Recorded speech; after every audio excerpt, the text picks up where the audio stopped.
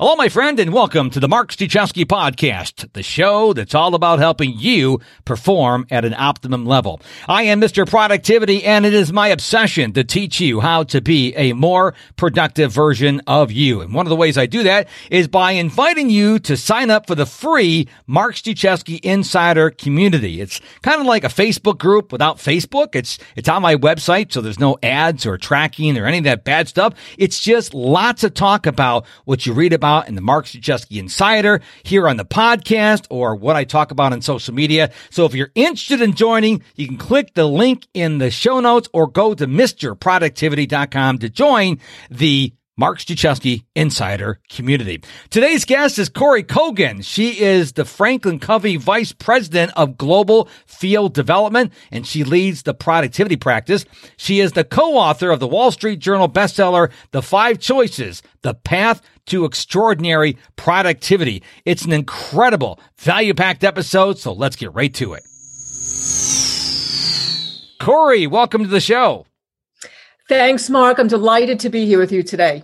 Well, I am excited to talk to you because you are a productivity geek like I am. And, you know, someone should come up with a joke. 2 productivity experts walk into a bar. I just feel that's a joke out there waiting to be written. There you go. Sounds good to me. But I'm not a comedian, so I'm not going to attempt to write that joke. Are you a comedian? I could be, but probably not right on the spot. But, you know, bars are good. So I'm a martini drinker. So there you go. I'm in. Well, we'll lay the gauntlet out for the listener. If you could come up with a joke that starts with 2 productivity experts walk into a bar, let me know. Send me a message through MrProductivity.com or through social media because I'm not that funny. I can't come up with something like that. But I know someone is listening to this conversation who's really creative and they'll come out with maybe we'll get several great entries. So maybe. Anyways, so you are a very important person. You're a VIP because you are the vice president, not America, but a global field development for the Franklin Covey company. And so how long have you been working there?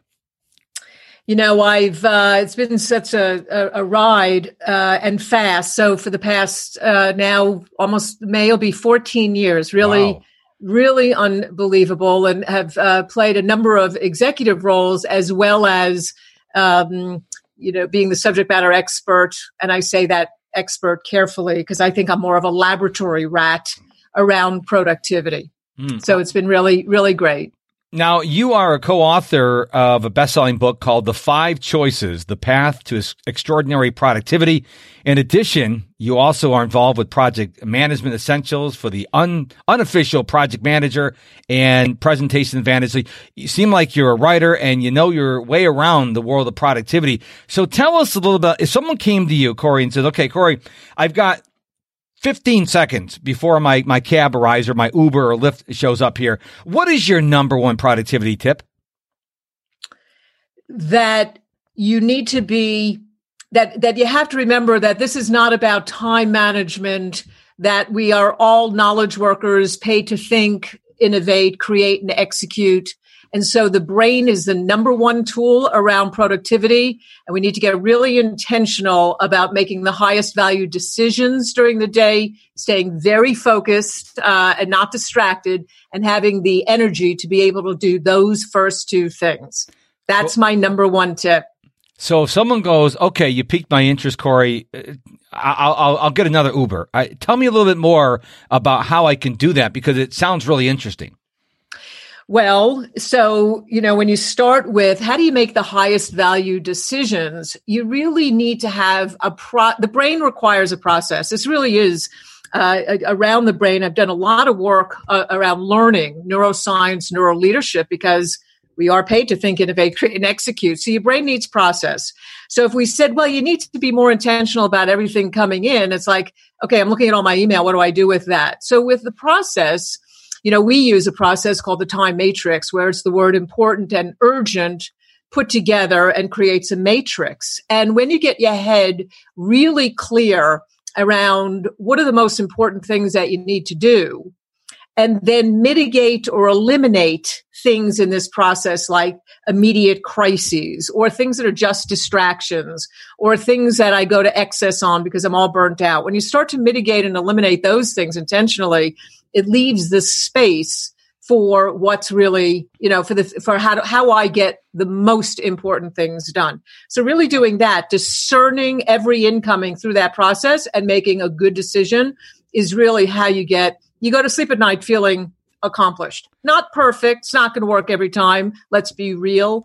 But I will say, Mark, particularly right now in the circumstances we're in with coronavirus, I've been asked a lot about remote work and everybody's living together and stuff like that. And how do you really get your arms around that? And I've boiled that down to, there's 3 areas I need to really focus on. Number 1, how do I do quality work when my desk might be in the closet and I have 3 kids around me? How do I do quality family while trying to do quality work? And how do I take care of myself? So getting that really important and then starting to peel away at the rest is really how this process should work. And somebody should really go at it to feel relief in this time that we're in. A lot of people I have come across, whether on social media or through email or whatnot, are struggling because when they went to work, they would get up in the morning, they would do their morning routine, get the family, get the kids off to school, drive to work, and they'd work 8 to 5, 9 to 6, whatever the hours would be, come home, have dinner, time with the family, and repeat it the next day. Now they don't go to work. And so now they're like, what do I do? And one of the things I learned from my long distance mentor, which means I've never met the man, Brendan Burchard, is you should have a set routine that you do 7 days a week, pandemic or not, or vacation or not. You do this routine every day. So I still wake up every morning and do my morning routine. And I structure my day. Even though I work from home, I still have a structure for my day. Because if you don't have a structure for your day, as you very well know, Kory, then you're going to spend a lot more time wasting, I should say, with social media or binge watching Netflix or doing things that aren't really going to move the needle. And so the number one tip I give to people, especially during a time like this, is the day before, sit down and say, okay, what do I want to do tomorrow? Okay, I have to homeschool the kids for X amount of hours. I want to work on my business for X amount of hours. I want to spend time with the family for X amount of hours. And then actually pencil it all in because, believe it or not, kids like structure too. They go to school, they have class at, this class at this time and this class at this time. And so everybody, I think, will do better in terms of productivity when they have a structured day. And I think if you don't have structure, as like I said earlier, if you're just used to going to work and now you're home, that lack of structure is really going to kick your productivity in the teeth. So such good information that you're saying. And I go back, and I'm not a neuroscientist. I just spend a lot of time with it, knowing it really is key to human behavior and accomplishment. And so the brain requires structure. That's the whole survival mechanism in the back of our brain, where it wants routines. That's what habits are. It wants these processes. So you're right. And the more you feed that, the happier the brain is because it knows where it's going. So it's saying, oh, this person is healthy. They're going to survive. And then lets you work in your prefrontal cortex, the front of your brain, lets you do what only humans can do, which is think and innovate, create and execute. So the 2 pieces there, yes, on the structure, that structure is really important, like you said, whether during the pandemic or beyond it, even as we think about recovery. And then also, like you said, sitting down and doing that planning. We call it weekly, daily planning, even taking it, enhancing what you said to before the week starts. Think about what are the few most important things that I need to get done in the following week before you start getting, crazed with everything coming right at you on Monday morning or whatever day it is.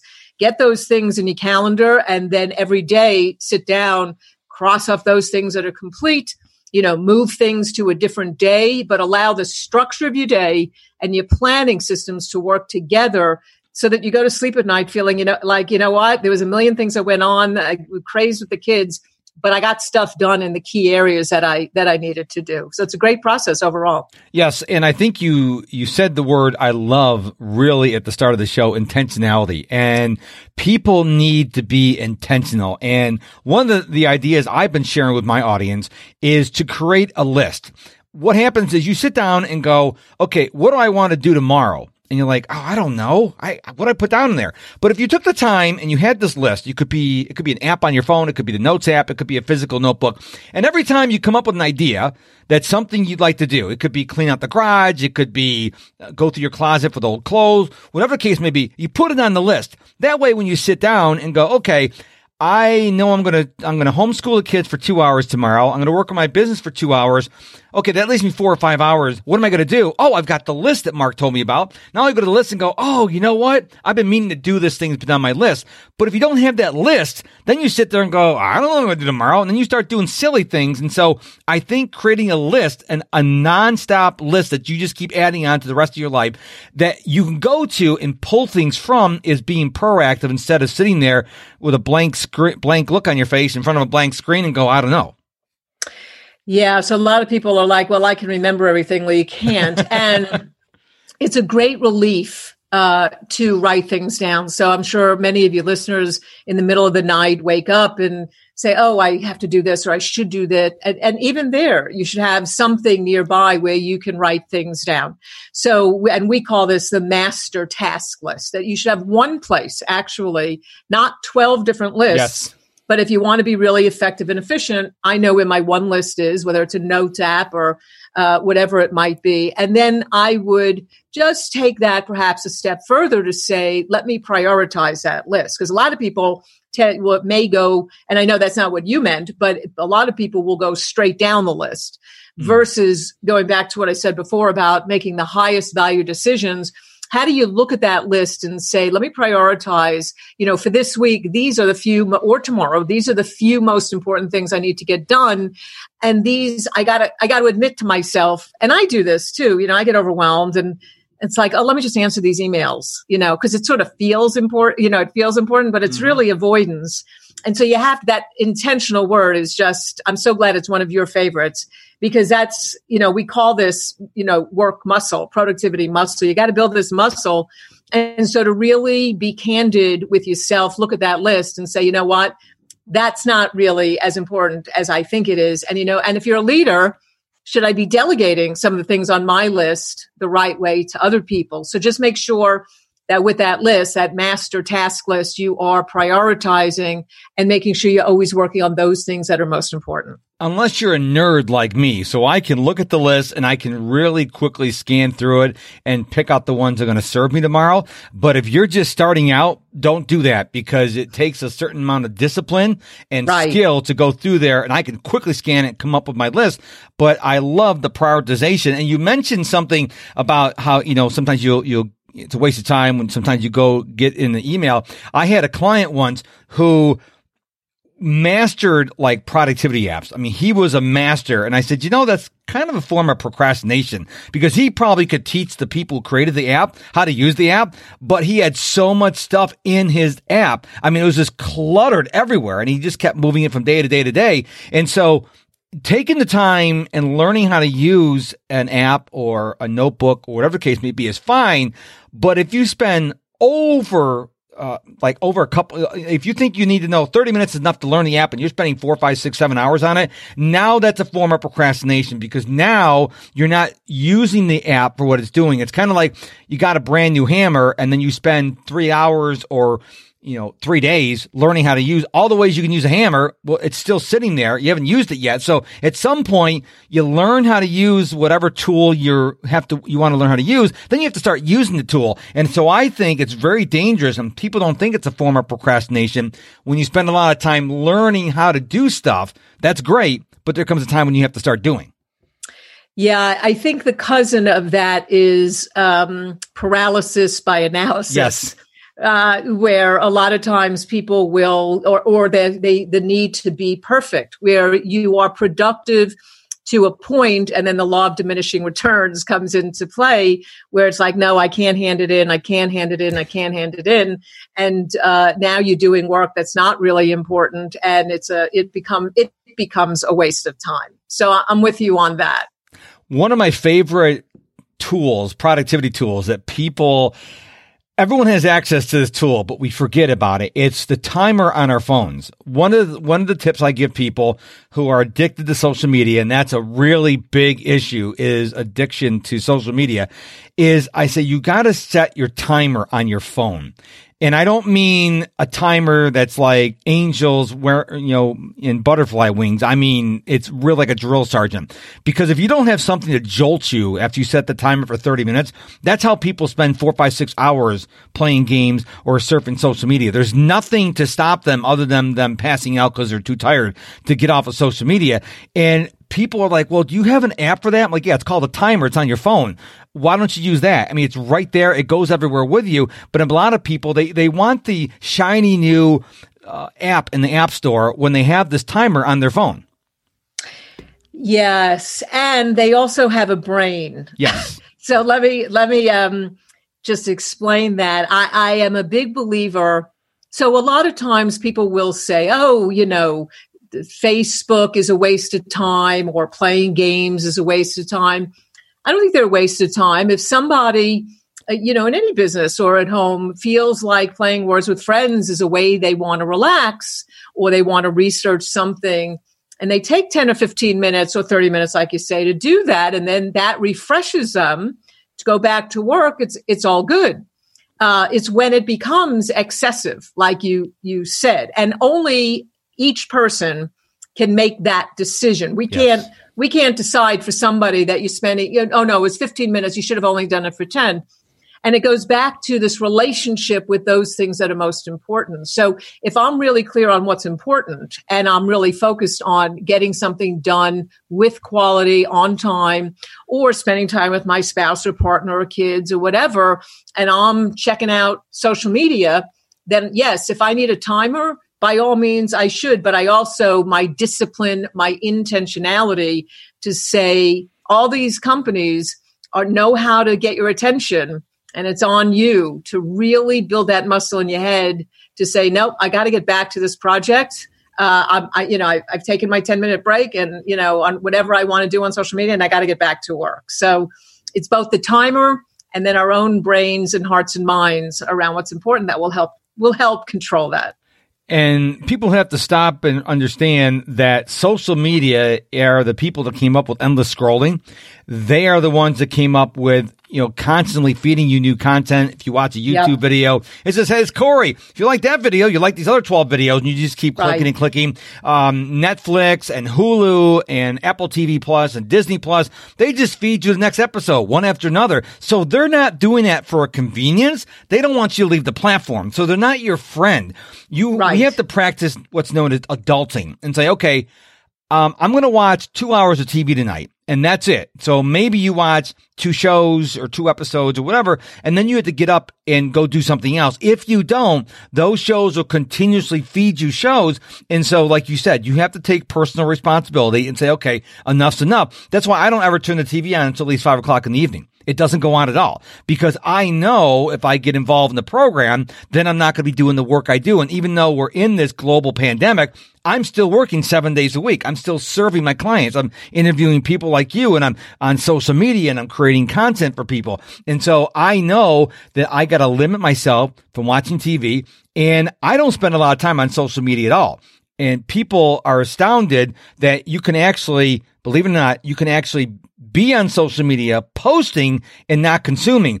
If you're posting things to build your business, your brand, to promote your cause, that's a good thing. The consuming I'm talking about is when you're endlessly scrolling through Facebook or Instagram or TikTok and just going through all those videos one after another, and you're not watching to learn. You're watching like cute dog videos or funny videos. That's really not, I'm just going out on a limb here. It's probably not going to move the needle toward the goals you have in life.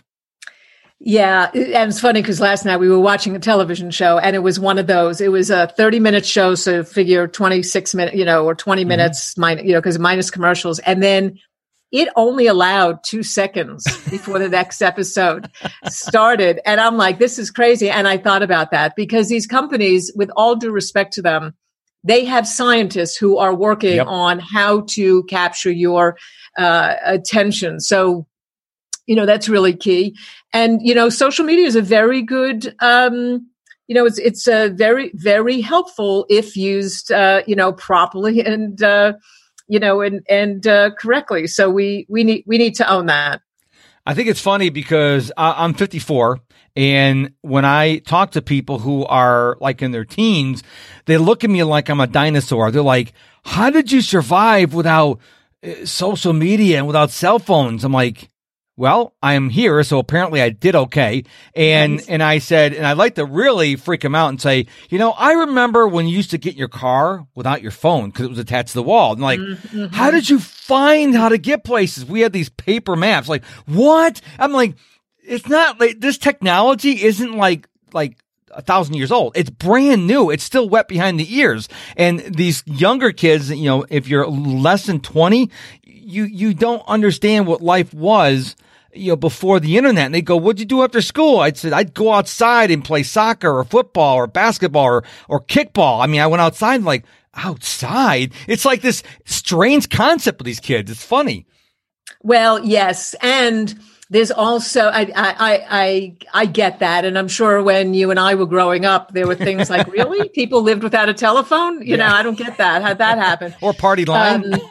Right. But there's also a lot of research out there around adults also that are so addicted to their technology that the children are suffering from competing for their parents' love, between the parent and the cell phone.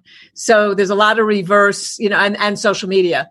So there's a lot of reverse in that too. It's not just the youngsters, but us oldsters too have to be careful that we are spending quality time, etc., with the children and not making the children feel like they're being ignored totally because of social media and technology addictions. Have you ever heard of Cal Newport? Not only the name. Okay. I can't take it beyond that. He wrote two of my favorite books I've ever read. One is called Deep Work and the other is called Digital Minimalism. And yes, I read that book. Yeah. And in Digital Minimalism, he talks about, it's okay to leave your house without your phone. And so my wife and I both own cellular Apple Watches. And so we started an experiment when back in the day we used to go to church. Remember we used to leave the house to go to church? We would leave our phones at home and people go, well, you're cheating. You have a cellular watch. I say, yeah, you can't surf the internet. You can't be on social media. If I want to make a phone call or I can maybe text if I really wanted to, but it was so freeing because you walk out of the house. We even do shopping when we go shopping now. It's like you don't need to bring the phone with you because 99% of the time you're probably going someplace. You know how to get there. And now if you're going on a trip or someplace unfamiliar, take your phone with the maps and all that stuff. But it's amazing when people go, where's your phone? I'm like, I left it home. It's like, why? I'm like, I don't need it. It's like, how are you surviving? And they go through this whole are you okay? Or like, no, I'm fine. It's like, it's so strange to people to leave their house without their technology. It's like they have to take their phone to the mailbox. It's like you're just going to get the mail or you're bringing the trash barrel back. Why do you need to have your phone? But you're right. We have got to a point now we always have to have our technology with us because you're probably old enough to remember when the only time you knew what was going on in the world is if you watched the evening news or the morning paper. There was no 24/7, 365 news. I'm old enough to remember when there's just ABC, CBS, and NBC and PBS. I remember when it was before Fox. And the president was on, you either watched the president, watched PBS, or did something else. And now you have a billion channels to choose from. Yeah, I can say I remember, I grew up in New York, so it was, those three, and then there were a couple locals like Channel 5, Channel 11, et cetera. And Mark, I'm human, and there's times when I am going, particularly now, the big thing now is we get to take out the garbage and we get to go to the mailbox. And, so those are big moments for me and the dog. And so I'm like, do I need to take my phone? Do I not need to take my phone? So I'm as human as the rest. It is very addicting. And just to a real quick understanding of why that's happening. I'm going to take it back to the brain again. The brain has two operating principles. One is that it avoids threat, and the other is that it looks for reward. And in that order, and it doesn't change. So with our phone, when it rings or it buzzes or vibrates, that's the unknown, and the brain wants to know. And then on top now, so that's the threat. Is it a threat? I need to know. And then it's like, oh, wow, my phone's ringing. Somebody needs me. And that's reward. Yep. So it's this perfect storm of the brain that is what brings us so close to us that we feel like we can't live without it, because it's an amazing cocktail of what the brain, what drives us to survival and pleasure. So just an interesting tidbit there as I, in my humanity, fight the urge also.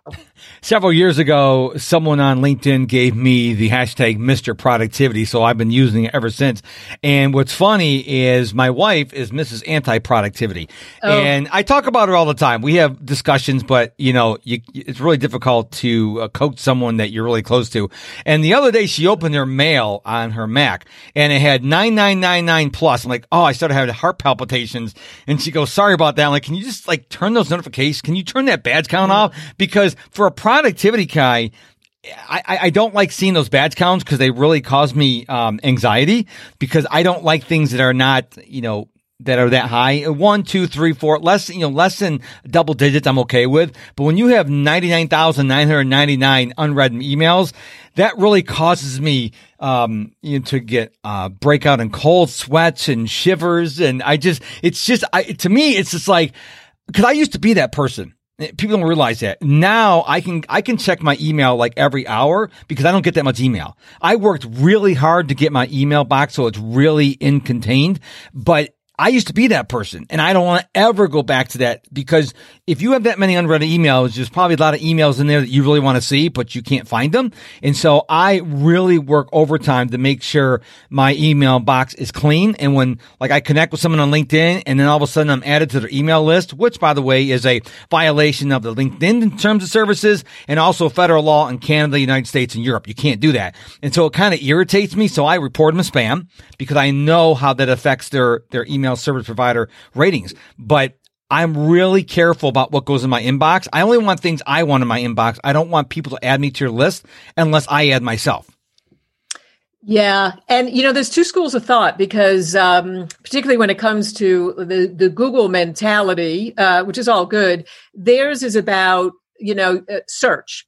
That it doesn't matter how many emails you have in your inbox, you can search for whatever you want. That's one school of thought. And then the second school of thought, which is what you're talking about here, is reducing your inbox down. I subscribe to that school, and I figure if I can keep like right now, I think I have 16 or 17 emails. Sometimes that, explodes up to a couple hundred, but then I do set, without it becoming an obsession, right? Like we said before, like any app, I'll set aside time. It used to be when I was on air, I travel very heavily. So this is the first time in many, many, many, many years I'm home as much as I am. So it used to be on airplanes between cities or countries that I would methodically clean out my inbox and use some things. Outlook, if you're using Outlook and even Google, there's some things in there that are like the best kept secrets around turning them into productivity engines. One of my favorite, to your point, is setting rules,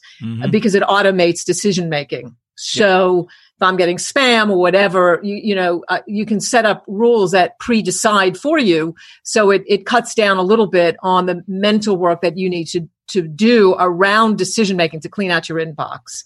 So I'm with you. Keep it down. It makes me feel better.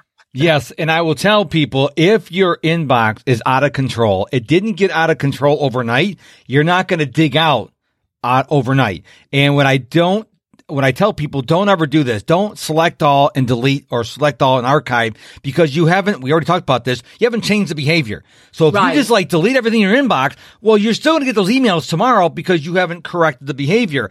Don't get a new email address because you haven't addressed the behavior. So we keep going back to the brain. You have to make wise decisions. So before you give your email address to the opt-in because you want that PDF, which studies have shown you're not going to read anyways, because I've been there. I've done the same thing. I opted in to get a PDF, a video, a course, never looked at it. Ask yourself, you know full well if you're giving someone your email address, they're going to email you again. So ask yourself, is this going to be something of value? I get 4 newsletters. That's only, I think, I'm up to 4 now that I read. I actually read everyone that comes through. Now, if I start finding myself not reading them, I don't archive them. I unsubscribe because number one, they're paying for that email to be sent to you. And I have respect for these people who send me emails. So if I'm no longer getting value from their email, and I want the same people for the Mark Struczewski Insider newsletter, if you're not getting value, just unsubscribe. I don't want to be part of the problem. I want to help you. But if you're not getting value or if you're not reading my email, go ahead and unsubscribe. You're not going to hurt my feelings. I want to be one less email you have to worry about. Yeah. And I methodically unsubscribe. Here's a very interesting twist, not to go into the depths of psychology here. Once you unsubscribe, it does reduce the amount of emails coming in. And a lot of times I find people, again, it's the way our brains got wired to pleasure, to reward, that somehow subconsciously the number of emails, the more emails I get, it shows that I'm more productive, that And so when you start unsubscribing, it's like, wait, nobody knows I'm a rat. Why aren't I getting anything? There's another, and this is widely out there from my press interviews with some of the magazines and stuff around the difference between being busy and being productive. Because a lot of people will validate themselves and say, oh, I was so busy today. And the other person says, oh, but I was busier than you. And that becomes the badge of honor around productivity. And that's sort of emails too, versus changing your mindset around that and your behavior, like you said, with your email or life in general, to say, you know what, it was a terrible, crazy busy day. I'm home with the kids. They were, we got some homework done, but they were in my office. And I still managed to get these couple of projects done with quality and kiss the kids and, watched a movie before we went to bed. That's productivity. So went off on your email thing, but it's very similar. No, I already had my rant on this show, so don't worry about it. But I want to tell people that if you don't have a productive day, it's okay. Extend yourself some grace. You're not a robot. Right. If you're not feeling it, hey, listen, you had a bad day. It's okay. And I tell people, if you have 4 or 5 bad days in a row, that's different. But if you have a bad day, or like I work from home, so if I'm not feeling it, and I don't have any coaching clients or podcast interviews, I'll just take the rest of the day off because I work 7 days a week and I know the odds are I'm going to have a bad day every now and then. So extend yourself grace. If you're not feeling it, don't be so hard on yourself. Your productivity is going to ebb and flow by the day, maybe even by the hour. You may be sick. You may have allergies. You may have, someone in your family may be ill. So just give yourself some grace. Yes. And I have been in keynotes around the world. I have been known to say that for me, sometimes just getting one email done well is like, okay, yes, that made my day. So sometimes it's just one little thing. Like you said, life happens. And so give yourself grace and know that the definition of productivity is not, I did a million things and everything on my list and, all of that. You will kill yourself and drive yourself crazy and feel like a failure because you're setting up totally unrealistic expectations. But sometimes really good productivity is I got that one thing that I really needed to do well. I got it done. And so I'm good.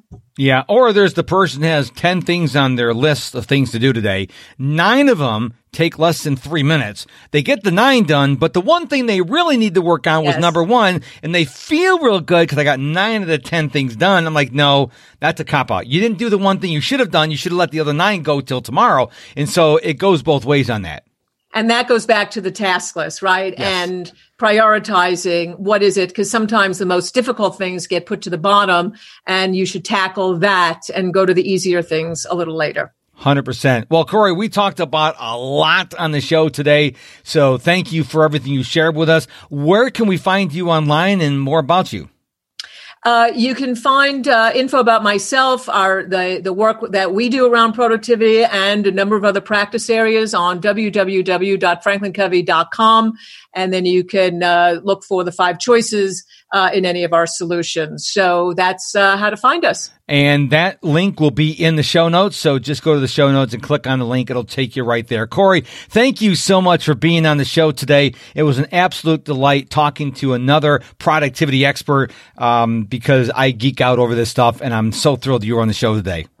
Mark, it was a real delight having this conversation with you. I hope it's a value to your audience, and it was certainly a value to me listening to you and learning some more. So thank you, and stay healthy, happy, and productive.